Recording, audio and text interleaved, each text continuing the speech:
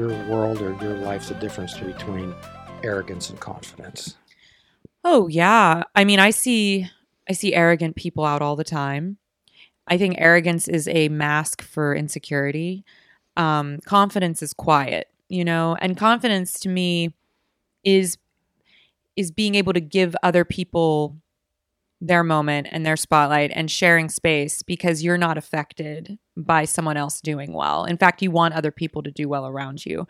Whereas arrogance comes from I think a darker place, a more negative place, that fear of scarcity, whereas I think confidence, you live in a space of abundance. Like there's enough for all of us. Let's all enjoy. Whereas I think when I've met arrogant people, it's always, I see their fear in their eyes. Arrogant people you want to stay away from. Confident people you'll follow. Yes, absolutely. So as we discussed earlier, one of the things I appreciate about you so much is being a role model for young ladies who we talked about before begin to lose their self-confidence around the age of 9. Yeah. So when I'm fairly certain that you've approached a lot of people or people have approached you and they talk to you about their lack of confidence. Gee, I wish I could do what you do, but... Right. Yeah, and I just did a web show around this topic with Taranay Idea, who is a writer and designer. And we were talking about the concept of self-care and self-love as it pertains to women. And this radical notion of just stop trying to be anything other than yourself, living more in the space of who you are, and not trying to shrink yourself to fit into other people's perceptions or spaces of you. I am myself. No matter where I go, no matter which group of people I'm around, you're just going to get Natalie, because that's at this point all I even know how to do. And for better or for worse, that's what it is. And I think where women and people in general, where people in general come into trouble is when they start trying to pretend to be what they think other people want them to be. And people see through that. And whether you're trying to be disingenuous or not, and I don't think a lot of people are, I truly think they just want to fit in. The biggest thing that they're missing in that is just be you. And I know that sounds trite, but it's incredibly true. If you work on just who your authentic self is, that person will attract the right people into your life. And those will be the people that you'll want to have in your life. And you'll let go of other things because then you won't feel the anxiety around people. So in the Buddhist world, we often talk about flowers don't compare themselves to other flowers. Correct. They bloom. Yes. Yeah. Like don't worry about, and that's so hard to say to a young woman because I've been there myself where, of course you want to fit in. Everything is about wanting to fit in, and especially in high school or even college and in middle school especially. But, the earlier you can start working on cultivating your sense of identity, the better off you'll be. So when we talk about cultivating sense of identity, if you're a flower, what are the 3 things it takes a flower to bloom? Yeah, you need that sunlight and you need that water and you need that good soil. Right. So we kind of translate that water into a holistic type of lifestyle where to take care of your physical body.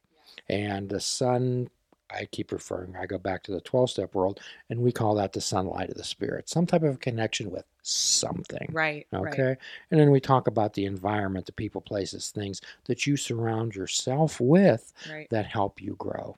Well, and I think that where the problem comes in sometimes, or the challenge, I should say, is this expectation of you have to figure all of those out at the same time. And for me, at least, that all happened organically in stages with the spiritual component coming last. I was really focused on my social world and then the things I needed to do for myself.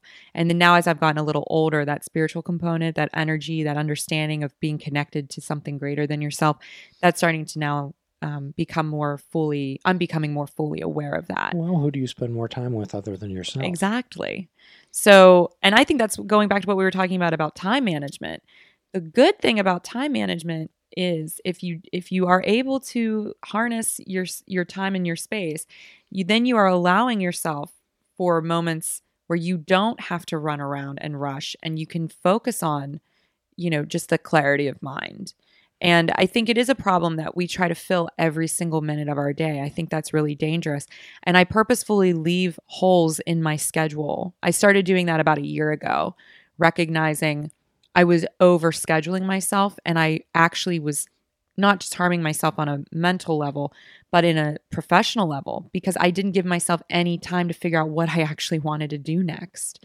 And so building in time for nothing, quote unquote, is actually a great use of your time. Spending your time like currency. The Greeks have a couple concepts of time. One is chronos and the other is kairos, K-I-A-R-A-S. Chronos was a Greek god, okay, much like Mercury with the wings on his calves. And one of the components of Chronos was once he got ahead of you, you could never catch up to him. Okay, so chronometer. Chronos time is structured time. Okay, it's clock time, and that's what most people live on, the human doing type of time. Kairos time is like the time of defining moments in life. Like athletes talk about being in the zone, okay?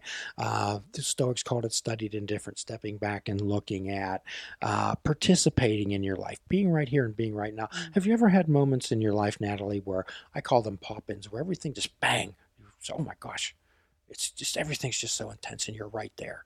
Oh, yeah. Oh, yeah. I mean, through doing yoga too, I think I've become more aware of the present moment. So you do sometimes get hit with a sense of everything all at once in your face, which actually is kind of cool. It doesn't have to be a negative thing, especially if it's on like, there's some days where I just, because it's so beautiful outside, you just get overwhelmed or something from just the experience of seeing the sun, especially in Pittsburgh. But that has definitely happened to me. Yeah. Well, sure. Has that happened to you? Well, yes. So what we happen to help people do is to understand the difference between Chronos time and Kairos time, right? And attempt to help people live more in Kairos time. Mm-hmm. Yeah, and I think it is important to learn how to hone that skill of time management and focus in. Because when you are focused in, like today, for example, I'll give you a silly example, but I feel like I was definitely in that headspace when I was in my yoga class, because she gave us 2 minutes to do whatever we wanted. And I was like, I really want to work on crow. And so I was focusing on crow, which is when you basically, it's like an arm balance and your legs are in the air and they're bent under you and then you're on your forearms. And I was focused on this like little grain in the carpet.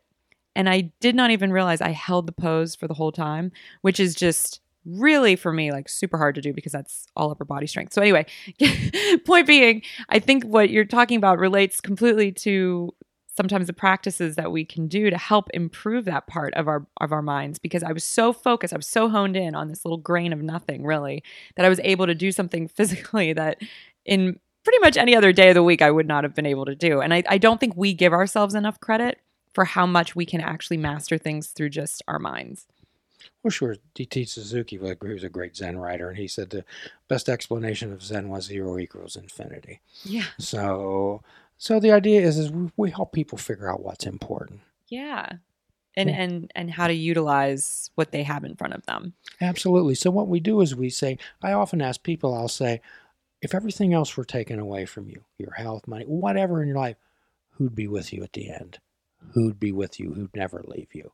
And then I ask them, who do you trust so much in your life that if they said, fall, I'll catch you, you'd fall without hesitation? And hopefully people would have some people in life. And then I challenge them. I said, did you ever tell them that? Did you ever sit down and say, I trust you so much that if you said fall, I'd fall without hesitation? Well, it's funny that you say that, because the last time we talked, you had brought that up. Mm-hmm. And so I went home and I told my husband that. Yeah. And he was like, of course I would catch you. And I was like, well, I just wanted you to know that. I just learned that today. I wanted to share that. That's important. And I hope you know I would do the same. It's important. That's a bond. That's a connection. Yeah. Oh, yeah. That's important. Mm-hmm. Totally. So, people have a immortal view of their lives. And, in Stoicism land, tomorrow is one of the most dangerous words in the English language. That's for sure. When did you, though, have a first sense of your own mortality?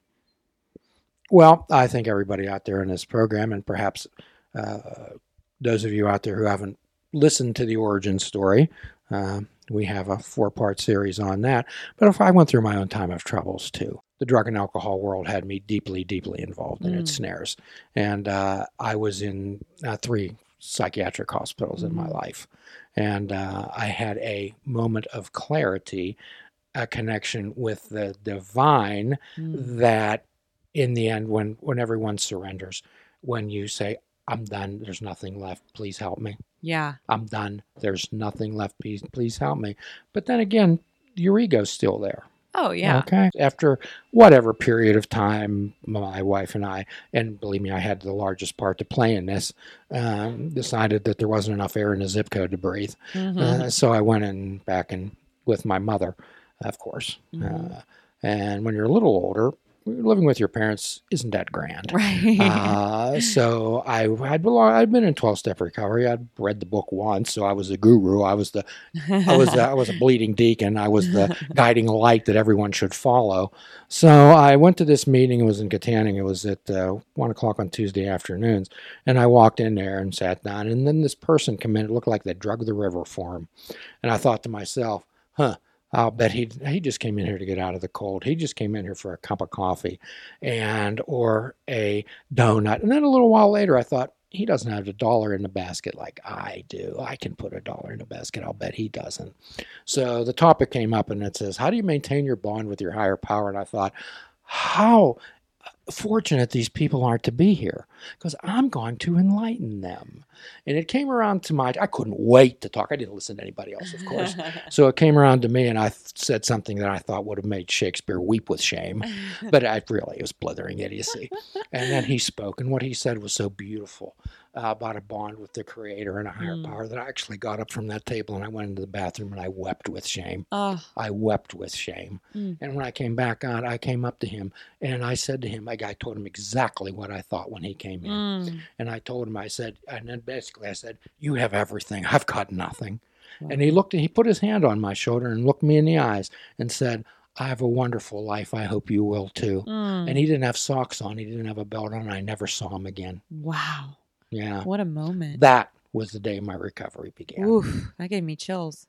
That was when it began. Wow.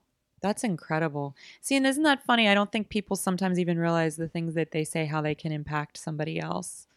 You know, words are very precious things. They can change somebody's life. Well, and this is the thing about mindfulness, like we've discussed, Natalie. It's not about sitting on a satin pillow in Thailand with orange and crimson robes on, going all day, surrounded by 10,000 candles. It's paying attention on purpose. Exactly. Most of us have so much chatter going on in our head That's that right. creation could be going around us, and we wouldn't know it. It's so true. And I also think you attract what you are focusing on too. And so all of those distractions and all of those things, and then, you know, when somebody will say, oh, well, now that I'm thinking about this, I see it everywhere, right? And so be careful what you start thinking and what your intentions are focused on, because you do start to see it everywhere. Well, your vibe creates your tribe. Exactly. Exactly. Absolutely, for sure. So what type of energy am I putting out? There's another story, it's people's perceptions, okay? Perceptions. Sure. There was this plane load of tourists that landed in this country, and this couple got off and they walked up to this person that were walking outside the terminal, and this old woman was sitting on a bench, and they said, we're just new here. Tell us about the people in your country. And she said, well, tell me about the people in your country. And they said, well, they're kind of nasty and self-entitled and greedy.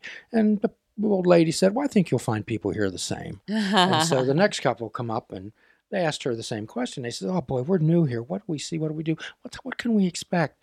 And she says, well, what are the people like in your country? And he says, well, they're generally kind and generous and friendly. And she says, I think you'll find people here the same. Exactly.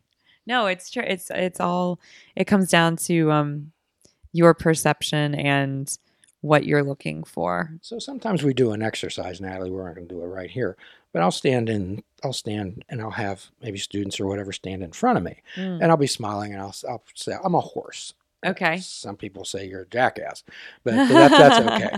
But I say, what do you see? And they'll say, well, I see the smiling face of a horse.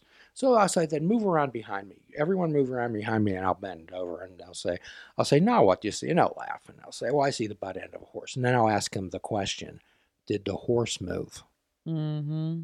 Exactly. And they'll say no. Exactly. So we spend most of our life trying to manipulate people, places, and situations the way, and don't understand that we're the ones who can change perspective. That's 100% right. And I think when you do focus your perspective on things that are good in your life, or things that you're grateful for, things that are bringing you, good energy, you feel better. And then once again, you attract more of that to you because that's what you're putting out there.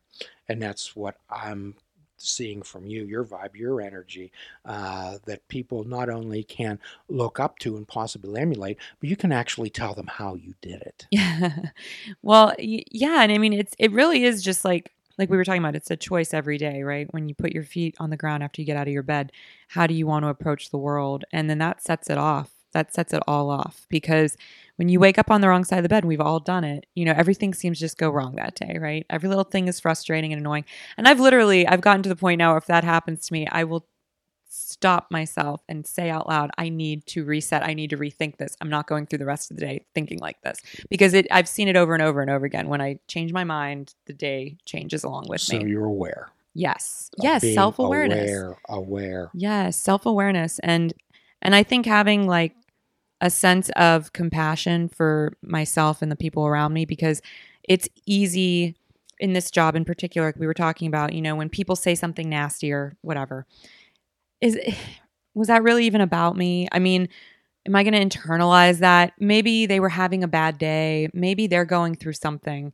Maybe I should just show them a little compassion, and then I can show myself some by not taking that home with me. So I think if we all did that, no matter what your jobs are, if something happens at work or at home, or, just take a step back and recognize that most likely it doesn't have as much to do with you as you assume that it does. And to, hold yourself accountable and hold other people accountable, but also give everybody a little benefit of the doubt too. Well, we're all doing the best we can. So I believe that. We all have the benefit of the doubt. And like we talked about before, we talked about, what are the requirements it takes to me. And I think we'll end up today's conversation, because I know that you have other choices on how to spend your time, your currency. So these are kind of, I think, kind of an individual's Bill of Rights. Yeah. So could you read that first one out loud, please? Yes. So these are the core emotional concerns. Number 1, to feel understood. Okay. So you might, when you're dealing with somebody, you might ask them, who understands you? Yeah. What's the second one? To feel appreciated. I think this one's really important. To feel appreciated. What's the next one? To be given the benefit of the doubt. Right. Well, there you go. So some people are not. Let's say you were my daughter, and I'd be proud to have you. However, I told you to be home at 11 o'clock. Right. You come strolling in at midnight. So rather than me jumping off the couch and barking at you, right. Explain yourself, young lady, I would say, Natalie may have a very good explanation for coming home an hour late. I'm going to listen to her. Right. There's so many people who don't get that. And that's a really good point. And that sort of changes the tone of the interaction regardless of how it moves forward from there too, which I think is healthier for everybody, So, and again, in the 12-step world, I keep talking about that. At the end of the Appendix 2, which is called The Spiritual Experience, there's a quote by Herbert Armstrong. He was a contemporary of Charles Darwin. And it's, to paraphrase it, it says, there's one sure way to keep a person in an everlasting ignorance, and that principle is contempt prior to investigation.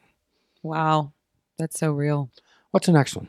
To be treated as an equal. Yes. Nobody wants to be felt like they're being talked down to, or that you're being condescending. Or less than. Of course, yeah. That's I think treating everybody well. For me, 4 and 5 are really being treated as an equal, and then to be treated with respect or being treated respectfully. I think that's always should be the sort of your default position with people. And what's the last one? To have the freedom to decide. Yeah, absolutely. Decisions.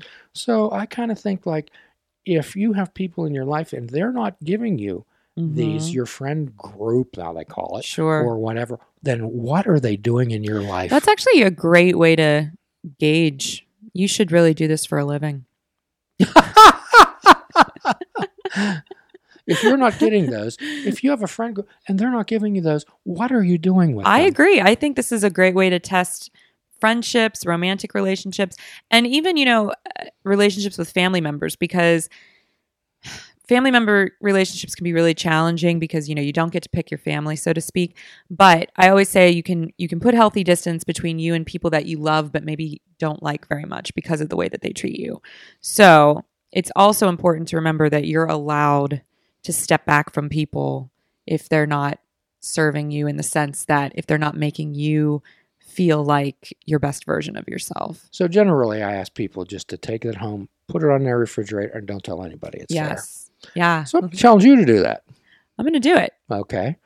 So what would you be taking away from today? You're just absolutely delightful, and I hope sometime in the future we can continue our conversation. For sure. I love coming and chatting with you too. I learn a lot. It's really just like a therapy session for me, so it's a good thing.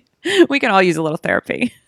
So what would be a message today that you'd like to perhaps send out through the ether? Today, I think, is you are enough. Just where you are, just what you're doing, you are enough. Well, thank you so much, Natalie. And for those of you who enjoy this program, if you have any comments, helpful criticisms, please contact us through our website. And as always, we offer a free prescription at the end of every podcast, fruits, nuts, and vegetables, and unplug your television and take up fishing. And for a truly mindful experience, we ask that you fish without bait. Do a kindness for yourself, do a kindness for another. Forgive yourself, forgive another, till all are free. Men are free. Namaste.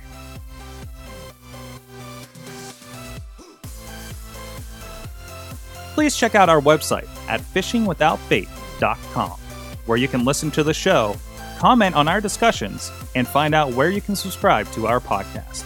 If you're interested in flying the colors of Fishing Without Bait, click the shop icon on our website. We have clothing, mugs, cell phone cases, and so much more. Show the world that you fish without bait. This show is a member of the Sorgatron Media Podcast Network. Find out more at sorgatronmedia.com.